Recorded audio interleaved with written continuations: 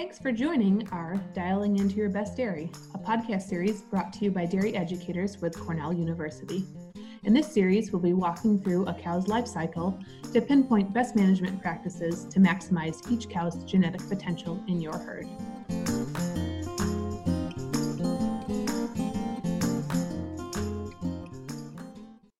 Hi, everybody. I'm Betsy Hicks, and I'm a regional dairy specialist for Cornell University Cooperative Extension's South Central New York region. And I'm really excited to tell you that we're launching a new podcast series. It's called Dialing Into Your Best Dairy, and is a series about management practices and tips to reaching your herd's full genetic potential. I and other specialists are going to be guiding you through the different life stages of the dairy cow and featuring different industry experts on key advice to help improve the health, efficiency, and profitability of your herd. I'm joined by two other CCE dairy specialists from around the state. Thanks, Betsy. I'm Lindsay Felita with the North Country region. And in this series, we're going to have episodes focusing on raising calves through the milk phase and weaning, managing weaned heifers up to freshening, making decisions about which replacements to keep, including talking about feeding and nutrition management during lactation, facilities, time management, and ventilation considerations throughout her lactation. And we'll feature an interview with a New York State dairy producer, and management factors around reproduction, gestation, and the dry period. We will tie all of these phases together as part of this concept of dialing into your best dairy. Thanks, Lindsay. I'm Margaret Kwasdorf, dairy specialist from the Northwest New York region. We're joined today by Dr. Mike Van Amberg from Cornell University. Mike's research focuses on several aspects of production efficiency of dairy cattle, including nutrient utilization and digestion, and also the management of calves and heifers. He's talked about this idea of calves being born with this tremendous genetic potential. And recent research has demonstrated that early life nutrient intake and growth rates prior to weaning have an epigenetic or development effect on the calf that results in greater milk yield over the life of the animal as an adult. Now, Betsy's got some questions for Mike to elaborate on this fascinating topic. Thanks so much for joining us today, Mike. Sure, glad to be here. Thanks, Betsy. So let's start off with what epigenetics are and why they're important. Sure. Well, epigenetics is a fancy word for basically describing how an animal is influenced to use its genetic code, basically. And what I mean by that, in a less scientific form, is that, they're all, a calf is born, it has its complement of DNA from its parents, grandparents, and how that calf developed in utero, nutrient signaling, temperature, all those kinds of things, what happened once that calf hit the ground, colostrum, components of colostrum, nutrition, things like that, influence how that DNA is used, how the genes are turned on or turned off. So basically, epigenetics is the management of the animal's genetic capacity, or the result of external influences on their genetic capacity. It's what basically results in their phenotype, their phenotypic expression. Right. So talk to me a little bit about why you started doing this research in dairy calves specifically. Well, okay, I'm going to go way back now. Okay. I did my PhD working on heifers and reducing age of first calving, and the biggest obstacle to that at the time, at least in the literature, and also our management practice, was this idea that if we grew heifers faster, we negatively influenced the development of the mammary gland, and that in turn led to, we got fatty infiltration in the mammary gland, and then we would have less milk yield, right, once they calved in. Mm-hmm. And then one day it dawned on me, thanks to a good friend who talked to me about his baby pigs, because I got my aha moment talking to people about baby pigs, said, geez, if we want to drop the age of first calving, why don't we start at day of birth? because when I started doing this research back in 1989, 1990, nobody started before 3 or 4 months of age, and almost every study out there on lowering age of first calving was starting their treatments at 4, 5, or 6 months of age, right? Which is, to me, that was way too late. Late, right? We missed Yeah. all of our opportunity. Right. So that led to the question of, why do we do what we do with calves? If we're going to grow them faster, what are the nutrient requirements of calves? And how do we put that all together to influence their management? And I would ask lots of people, what are the nutrient requirements of these calves to grow faster? And nobody had a good answer. And you could look at our NRC, publications, and there was maybe a page or two on a calf, and it had nothing to do with nutrient requirements per se. So that's what motivated me to do this. And then when we did our first study, we had calves, we did a harvest study where we're looking at body composition, and we had calves growing in excess of 3 pounds a day.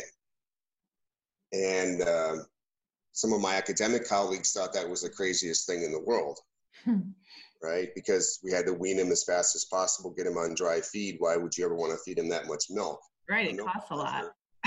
Yeah, it was costing a lot, but the feed efficiency was not part of their consideration. Their highest feed efficiency is at that point in their life. Right. And I'm thinking to myself, well, no, that's the opportunity here, because it's just like dairy cows, it's return on investment. Well, so it was an interview like this, Betsy, that actually pushed my buttons on. Again, you never know where you're going to get your aha moment, and you always got to be paying attention. So this woman came in. She was a journalist, and she wanted to interview me to talk about this research. And what I realized when she came in, and I brought all my grad students and undergrads who had been touching those calves in, because I wanted them to be part of this so they could share their perspective, right? So that it didn't just sound like, wacko Van Amberg with this crazy idea about feeding more milk to a calf. So I realized that she had already been to see all the other calf people in the country. And she started asking really, not derogatory, but close to derogatory questions, and framing things in ways that were just terribly negative. But she asked one really, really remarkable question. And she had no idea how profound the question was. She said to me, "How do you know feeding a calf this way will make them a better milk cow?" That's a great question. That was an awesome question. I hadn't even contemplated it. I was worried about the energy requirements, the amino acid requirements, the mineral requirements. I was thinking about the mechanics of growing a calf. Right. But what are the effects as a cow? Right. Yeah. And I'm staring at the ceiling for what seemed like forever, processing that question. And I when I finally got my head around it, I looked back at her and I said, "I don't know the answer to your question, but how do you know what we're doing right now isn't inhibiting their ability to make milk?" Right. And that was the end of the interview. She got mad, and and that was okay, because she didn't come with the right perspective, and we weren't ready. But I immediately ran upstairs. We didn't have good search engines back then, right? This was right at the beginning of the internet. I'm old enough to say that. And, but I started looking up papers. I went to the library. I wrote some folks in Denmark, and I found 3 or 4 pieces of information that all showed if calves were allowed to consume more nutrients prior to weaning from milk or milk replacer, they produced significantly more milk. And nobody had ever really put it together. Everybody who had one of those data sets basically put the data set in the drawer and didn't share it with anybody, or they put it in an abstract, but they never would publish it because they didn't understand it, and they didn't know how to talk about it, until finally what made sense is another group repeated their first study and found the same, not quite the same response, but found a positive response. Right. Which said that it was repeatable, right? And that is the best example of an epigenetic event where, you didn't change their genetic capacity. You told them it was okay to use it better. Right. So that's how that all got started. That was probably a really long answer for your question, but that was it. It's a great story though, because, there's a few things in there. You never know when your aha moment is going to happen. But it's really thinking about, what are we after? We're after unlocking her genetic potential. And like you say, telling that calf as a cow, it's okay to express those genes for production and health and all of those things. So it's a super interesting concept. So what did you do? Can you walk us through your research project that you did? Sure, we did several of them. The most important thing that we did, and I have to credit some of the managers at what was the TNR at the time.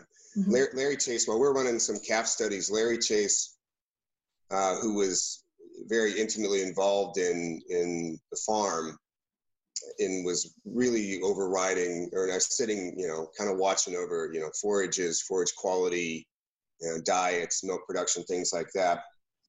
He came out. At that time we had the herd calves in hutches, and we were in our modified greenhouse barn. And he came in to see our calves in the greenhouse barn, and he'd walk out to the hutches, and he'd come back in and he'd walk back out. And one day he came in and he walked right up to me, and Larry and I he was on my PhD committee, but we didn't always talk about management stuff, right?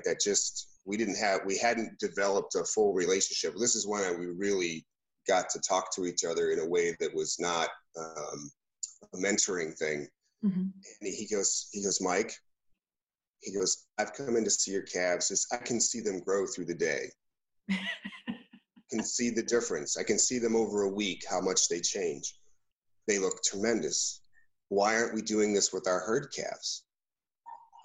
And I said, I don't know, Larry, because I think it'd be a good idea, but it's not my decision. Right. And I said, that would be up to you. So he leaves and he comes back the next day and he said, where do we get this milk replacer from? And I said, how much do you want?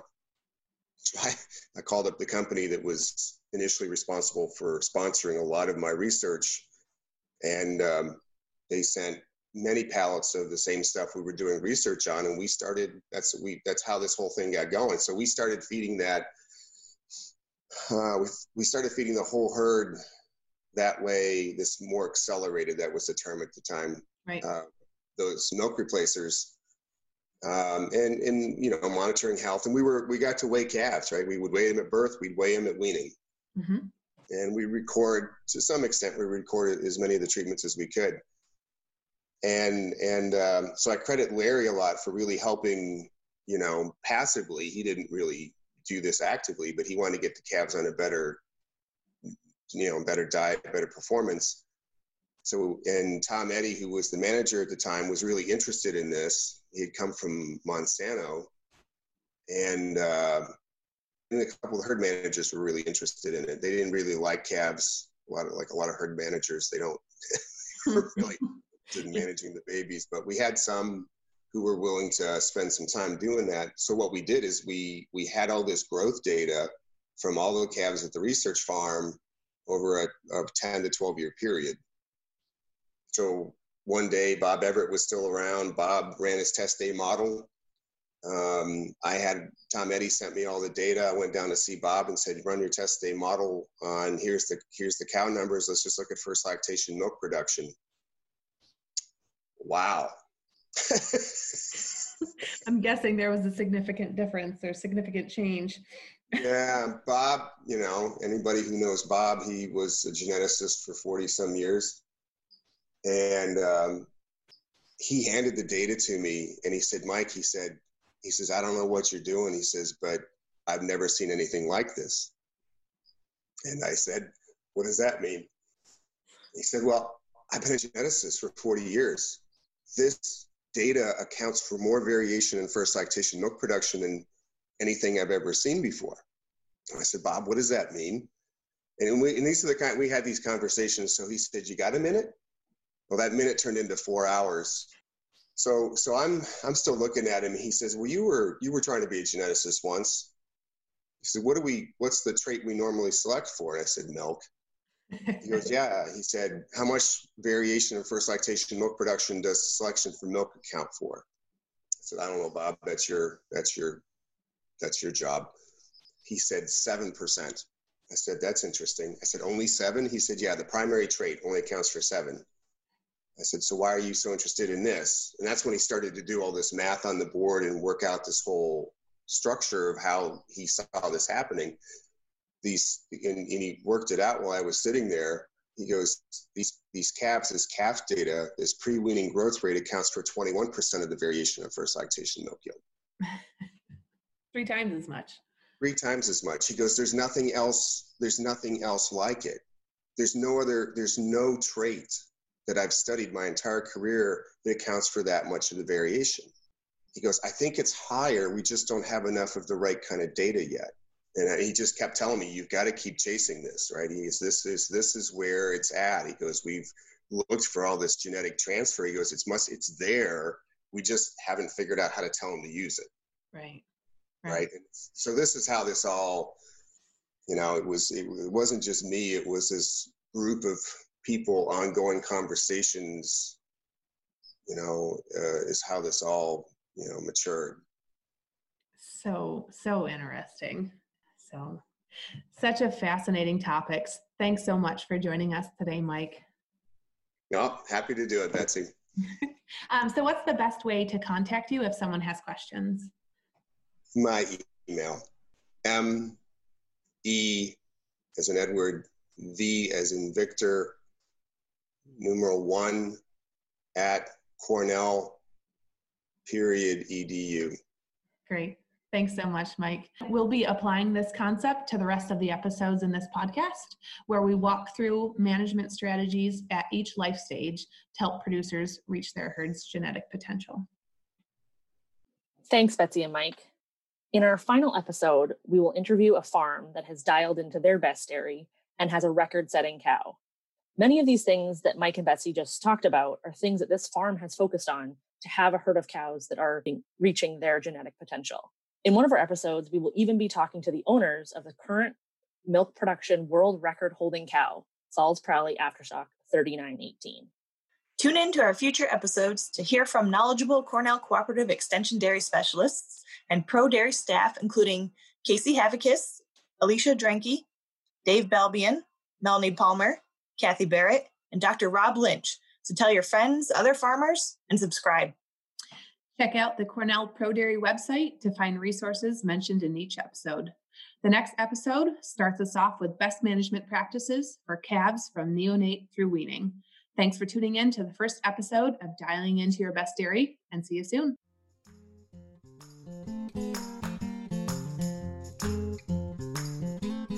This podcast has been presented by Regional Dairy Educators with Cornell Cooperative Extension and Pro Dairy.